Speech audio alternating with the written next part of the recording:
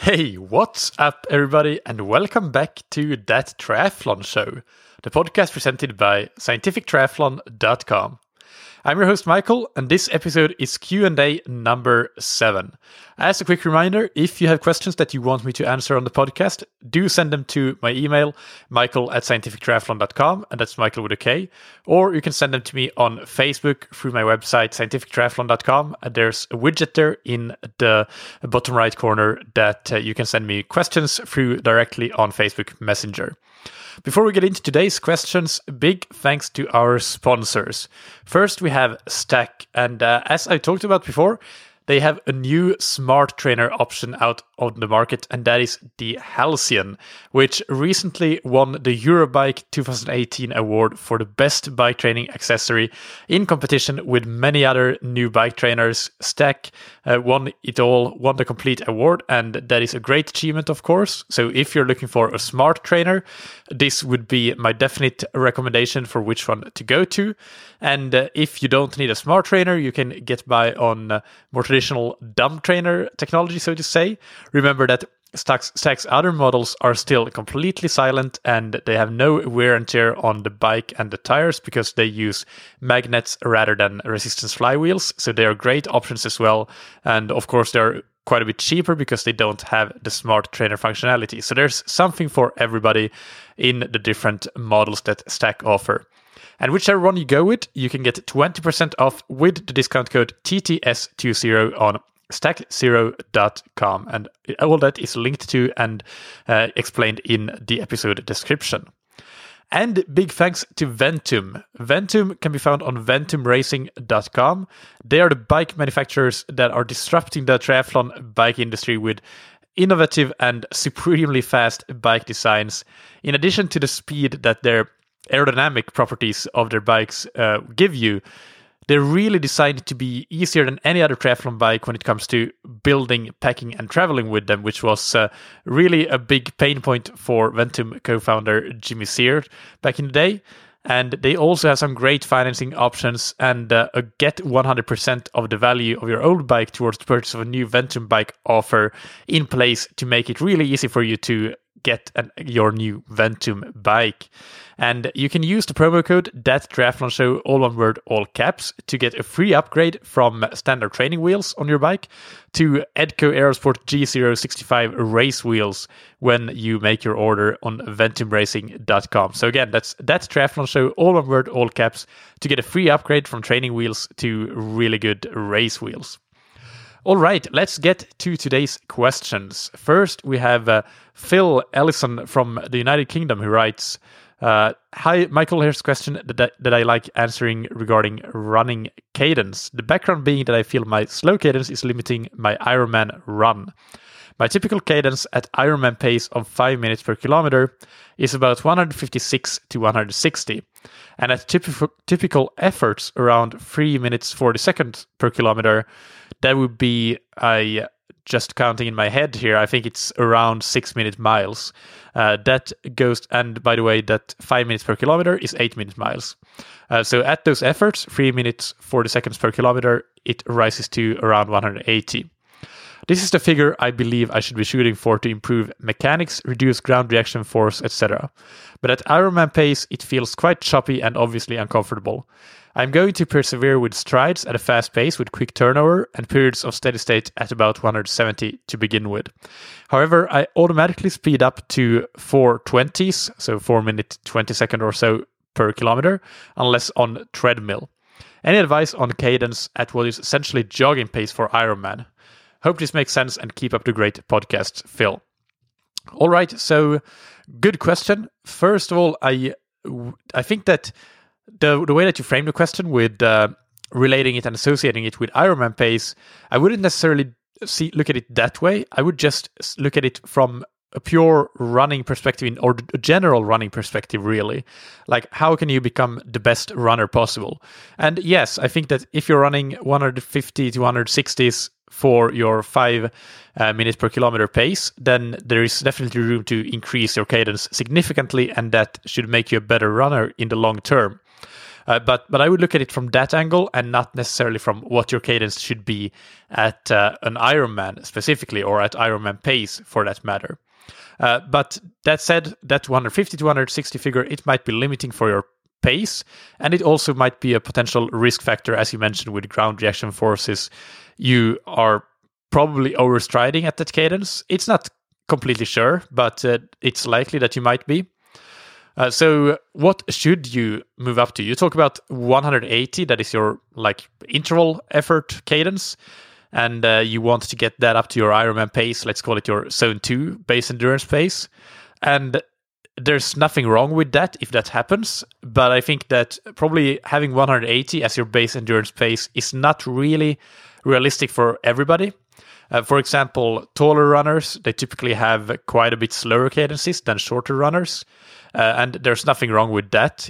For example, if you were to compare Patrick Lange and Jan Frodeno at their Zone 2 intensities, I think that there would be quite a significant cadence difference. I'm not saying that Jan Frodeno would be very low or so, but I'm pretty sure that he would be a bit lower than Patrick Lange in terms of cadence.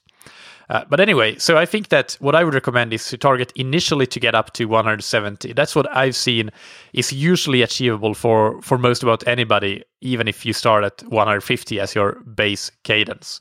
But you need to work up there in a gradual approach. Otherwise, you're likely changing too much biomechanically at once, and it will be difficult. So I would change it by 5% every 4 weeks, and until you reach your target cadence.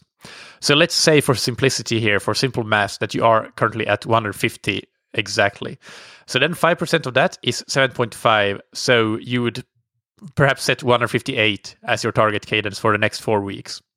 And then you would start working on that 158 target cadence in cadence intervals in each and every run.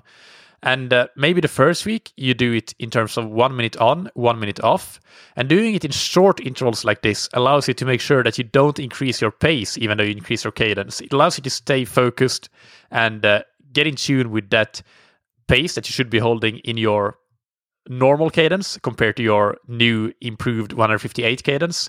So in that 1 minute off, which would be at your standard 150 steps per minute, you would get a feel for what the pace is.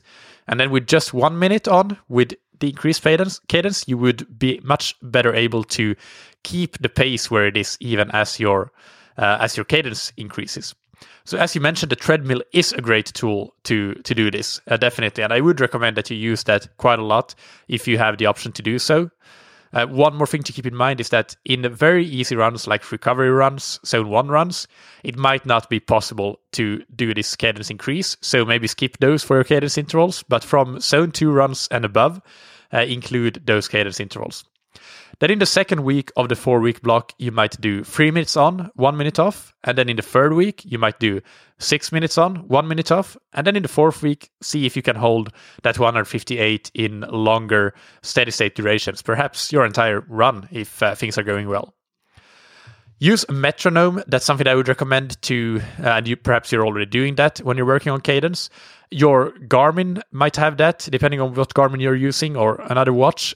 For example, in my 920 XT, if I go to the activity settings for my run, I can turn on the metronome. Or you can, of course, download a metronome app on your phone, or you can use the Finis tempo trainer that you might use for swimming in running as well. So that's something to keep in mind. There are many options for how to work on cadence and make sure that you stick to that target cadence. Strides, as you mentioned, are an awesome way to work on cadence and keeping a high step rate. So definitely keep doing them. For anybody not familiar, strides are short, relaxed but fast accelerations to almost your maximum speed. But they are not sprints. They're form-based intervals. So for example, you might do a 20-second acceleration. So you accelerate over the first 5 to 10 seconds, and then you keep, let's say, 95% of your maximum speed, making sure that you're staying relaxed, but you're running fast, but relaxed, and keeping a high focus on form and a high focus on cadence as well during that stride. And after those 20 seconds, you recover completely. So it's not a hard workout. It's a technique workout. You might walk for a minute or a minute and a half, and then you do the next one. And you might do 4 of them, 6 of them, 8 of them, or even 10 of them. So keep doing that, and you can consider adding downhill strides, very gentle downhills, but that's a way that you can even further improve that and increase the step rate, the cadence that you will be using because of that increased speed that the downhill forces you to go at.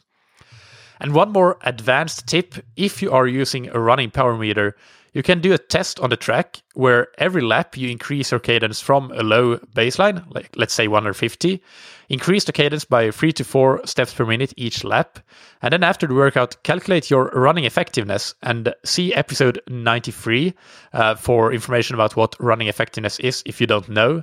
I'll link to it in the episode description.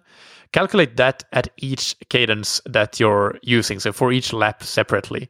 And it doesn't really matter here if your pace increases slightly, but try to keep it in the same pace zone. So, for example, you might be going in low zone 2 in your first lap, and then if it slightly increases with a few seconds per kilometer by each lap, then that's okay, but try to finish at high zone 2 and not go into the next pace zone so that it's comparable, at least in terms of the rough range of pace that you're running at. And note, if you do this, that this does not mean that whatever is your most effective cadence right now is the best for you long term, but it can give you some interesting insights, especially into where there might be crossover points between more and less effective running for you currently. So that is a useful thing to do as well. So I don't know if this directly answers your questions, but I guess to sum up, I wouldn't focus so much on just the race pace, the Ironman cadence, but actually focus on your cadence in general and trying to work up your baseline cadence gradually through the process that I just described, doing it gradually by 5% every 4 weeks or so, and then including those cadence intervals in every single run, even if they're not like hard runs, with the exception perhaps of recovery runs. Those are my main takeaways, I guess, for this question, and I really hope that this helps you. And if not, get back to me and I'll answer it on a future podcast. All right, here is the next question, and this one is a repeat question from Pablo Antonio Garcia Silva from Chile. He has asked the question previously, and here's another one. So this one goes: here is another question, probably the one that every age grouper wants to ask, but fears the answer. We know that alcohol is bad and the optimal is to live an alcohol-free life. But how bad is it for training? How much does the bad effect depend on quantity and or time before/after training? Thanks. All right, so this is a very interesting question and one that I really had very little knowledge of before I started researching it. But I found a recent review paper, quite recent at least, 2014. It's a review article in the journal Sports Medicine, which is one of the most prestigious journals in the field, by Matthew Barnes. And I'll link to this review paper in the episode description. It's open access, so you can read the full thing and see all the tables that I will list.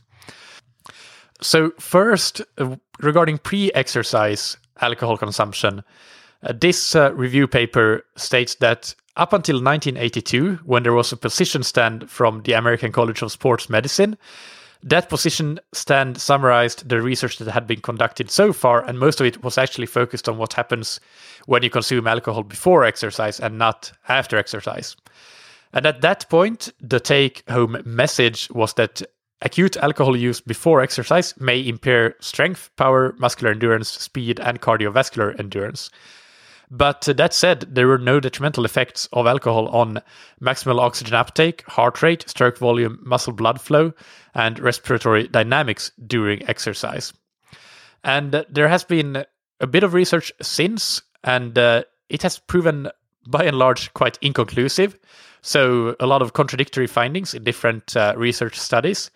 And the author, Barnes, he states that it is most likely due to the use of different doses of alcohol, different exercise protocols and modalities, for example, running versus cycling, and the variability between subjects for alcohol tolerance.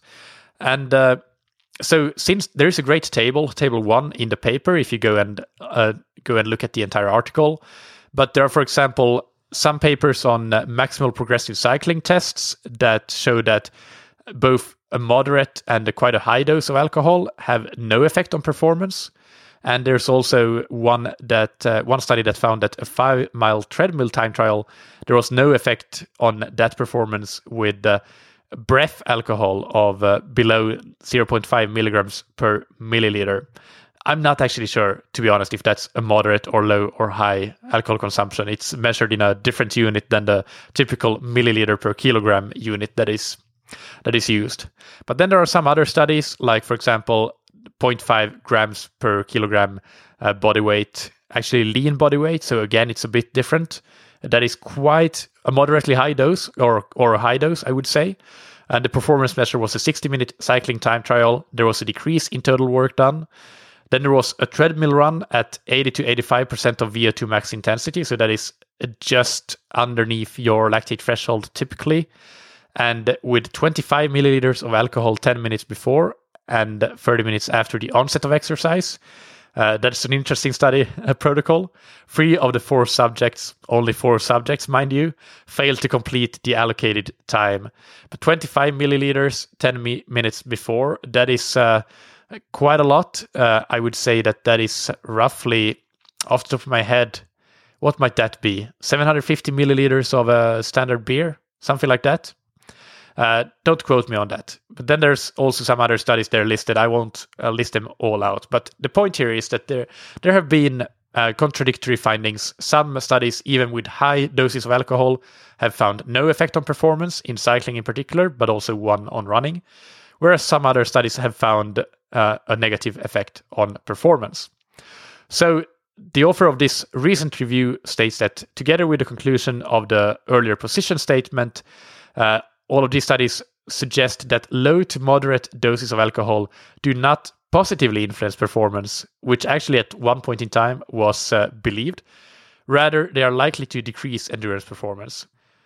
So to sum up, pre-exercise consumption of alcohol, we don't really know, but potentially a negative performance. But again, that is with typically in these studies a bit higher, moderate to high consumption of alcohol, so at least 2 or 3 beers rather than just 1 beer. So just 1 beer might actually not be that harmful in terms of how you perform in the exercise. So that's what we know so far, and what we don't know so far in a nutshell. All right, so what about consuming alcohol after exercise and how that impacts various things, all relating in one way or another to the recovery from exercise? So when studies have investigated this sort of recovery after exercise and how alcohol impacts that, what they typically measure are proxies for recovery, like rehydration and muscle glycogen resynthesis, and also soft tissue injury repair through various mechanisms, and also hormonal response and the endocrine response, essentially, some other things that we'll go into.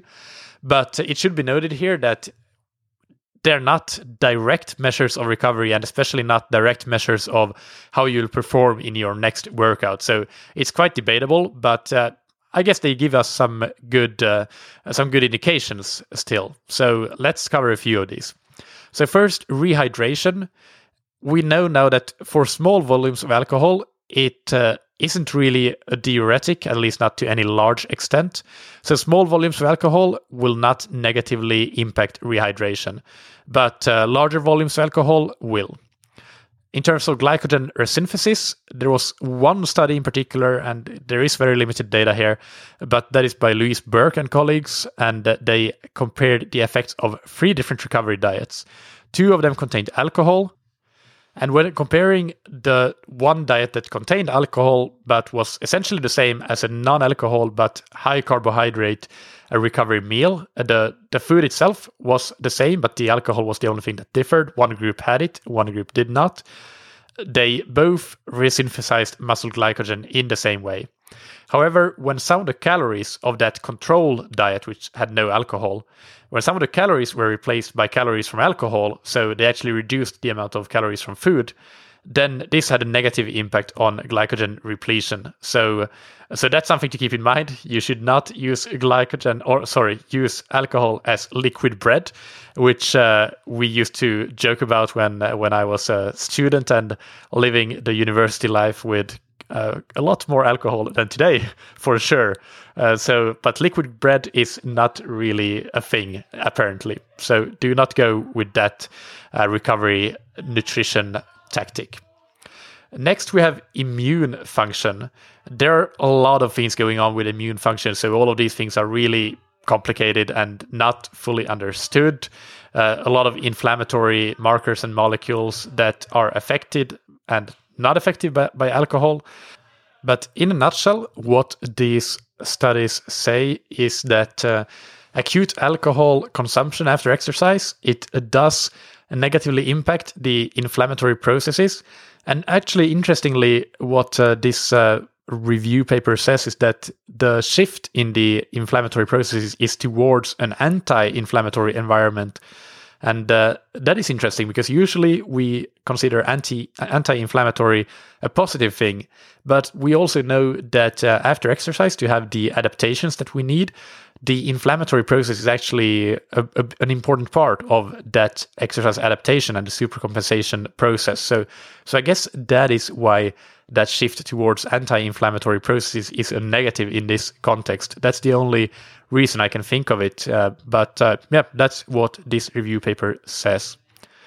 Another thing, a small thing really, but coupled with these alterations in immune function and anti-inflammatory or inflammatory processes in general, there may be an increased blood flow to injury sites, which might increase the severity of injuries for athletes that are injured if you consume alcohol after exercise. So that can have a negative impact on how quickly you can recover from an injury. In terms of the hormonal or endocrine effects, there is a great table 2 in this paper that I recommend that you go and look at. So there's a summary of different studies. But the review states that alcohol detrimentally impacts normal hormonal balance, so that a range of factors including sleep quality, mood, metabolism, and cardiovascular function may all be affected during and or after alcohol consumption. And importantly for males, this can also negatively affect testosterone production, which is an important anabolic hormone. So that has an impact in how your muscles are built up again after basically causing some muscle damage in hard exercise at least. There's potentially some positive effects of alcohol consumption after resistance training, and that is a bit contradictory. So it all goes to show that this is a very, very complex topic, and we can't really tell for sure how negative this really is for different types of athletes, because there are so many different factors that impact here. For example, the dosage of alcohol. Again, we're typically in these studies talking about quite high doses of alcohol that almost no listener would even think of consuming after exercise. It's not one beer or one glass of wine, but the dosage, the sex, age, and previous level of habitual alcohol use, they all play a role here in what the actual effect is.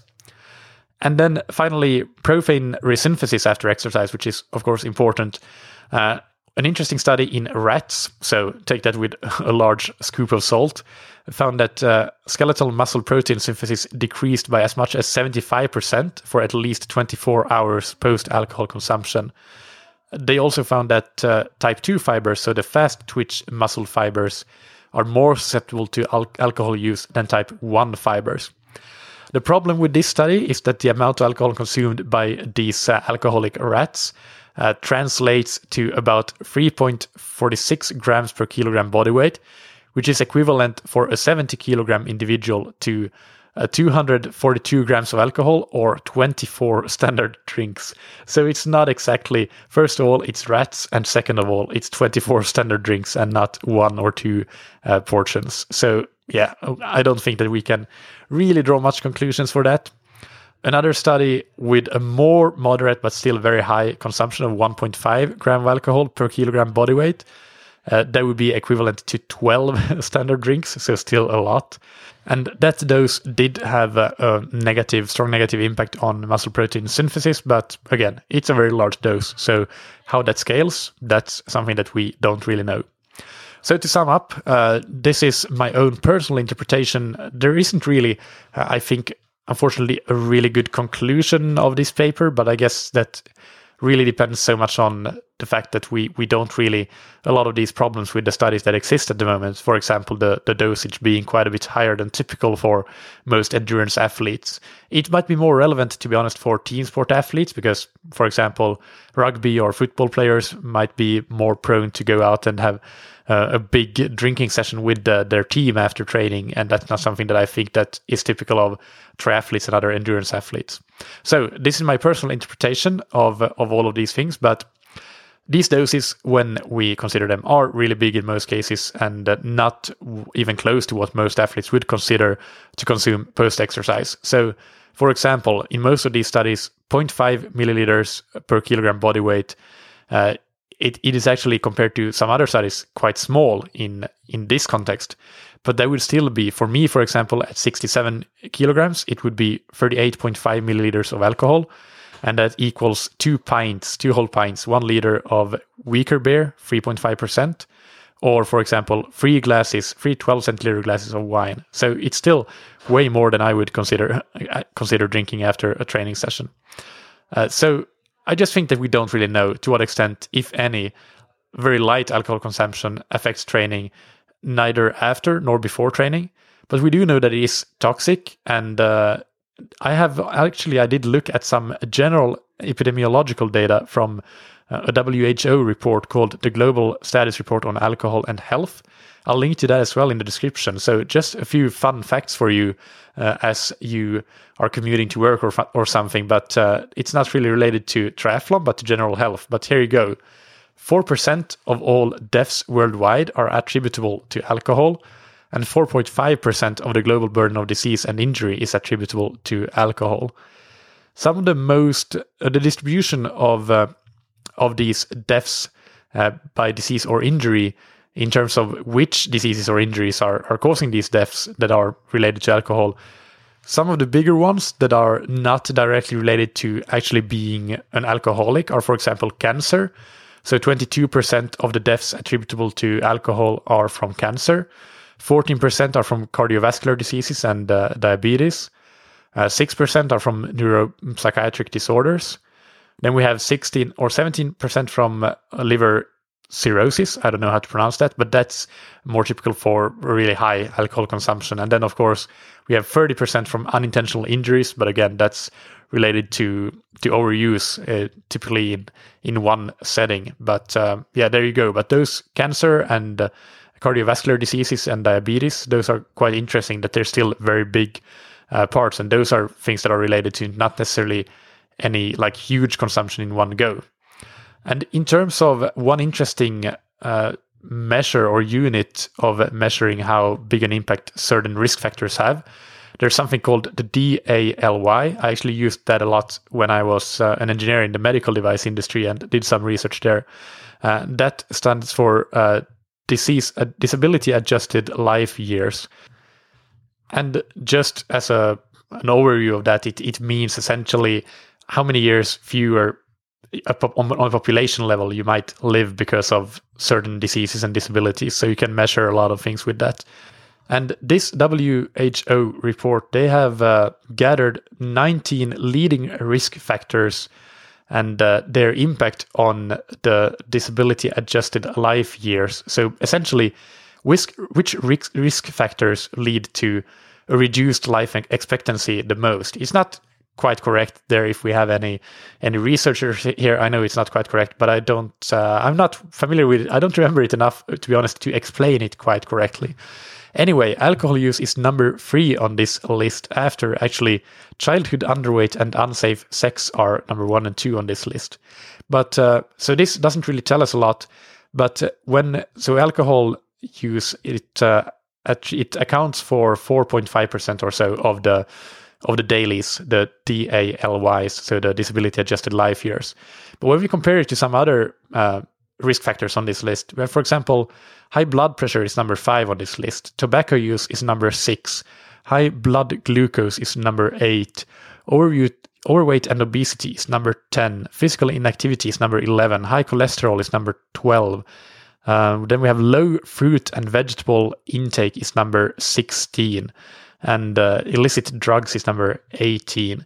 So when you compare some of those things, like for example, comparing with overweight and obesity being number 11, that just goes to show how unhealthy alcohol really is. But to sum up this whole question, I think it's safe to say that with this general health data, it's not doing us any favors to drink alcohol, but whether one beer or one small glass of wine 1 to 2 times per week really has a measurable impact, I have no idea. We do know that the world's best athletes, again going back to the athletic perspective, they typically don't completely cut out alcohol, as discussed recently in episode 153, The Endurance Diet with Matt Fitzgerald. So if I am to make any recommendation, it would be to feel free to consume 1 or 2 portions of alcohol at most 2 times per week. That's what I would follow, although sometimes or many times I go many weeks without any alcohol, especially when trying to cut weight for a race. But that's to give you an overview of that, and I hope you found it useful, even though there are no super clear-cut answers to your questions, Pablo. All right, I hope you enjoyed this and found it useful. Before we close off this episode, I have an update on the intermediate 70.3 16-week training plan that I announced last week. I have just completed the final of 17 videos that are attached to the plan and included in the plan, where you'll see me screen sharing and screen explaining each and every week of the plan in detail in a video. And that will give you all the knowledge that you need to really execute the plan as well as possible and get every last percentage point of benefit out from it. And if you're wondering why 17 videos in a 16-week plan, well, the 17th or the first is an overview of the entire plan and not any given week. So to remind you, if you don't remember, this is my brand new intermediate level 70.3 training plan. I'll link to it in the episode description as well, so you can check it out. It's 16 weeks long with an average of 8.5 hours of training per week. It's currently only available on Training Peaks, but as usual, PDF versions will follow. And if you purchase the Training Peaks version, you will get the PDF versions for no extra cost when it's ready. But you do need to make sure that you have your email account set up correctly in Training Peaks so that I know your email address when you purchase through Training Peaks. But I will also announce it on the podcast when I release the PDFs, and then you can just contact me if you haven't received the email. You can use the program with a free Training Peaks account, and just as with my previous plans and all future plans, I do want to reward early adopters. So there is a 60% launch promo, and that's valid for the next 3 days until Sunday, the 11th of November, 2018. So you can use the code LAUNCH60 on Training Peaks when you buy this plan, and they will give you a 60% discount to get it for $27 rather than $69. The link again is in the episode description, or just go to scientifictriathlon.com, and in the training plans menu you can click through to the intermediate 70.3, and you will find some sample workouts and a more thorough description of the program on that Training Peaks page.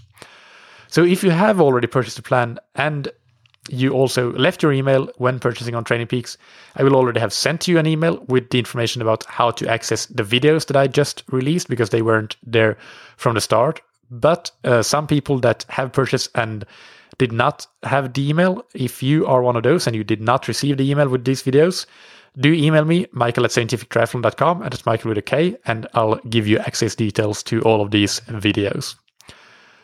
All right, finally, big thanks to our sponsors. First, we have Ventum that you can find on ventumracing.com.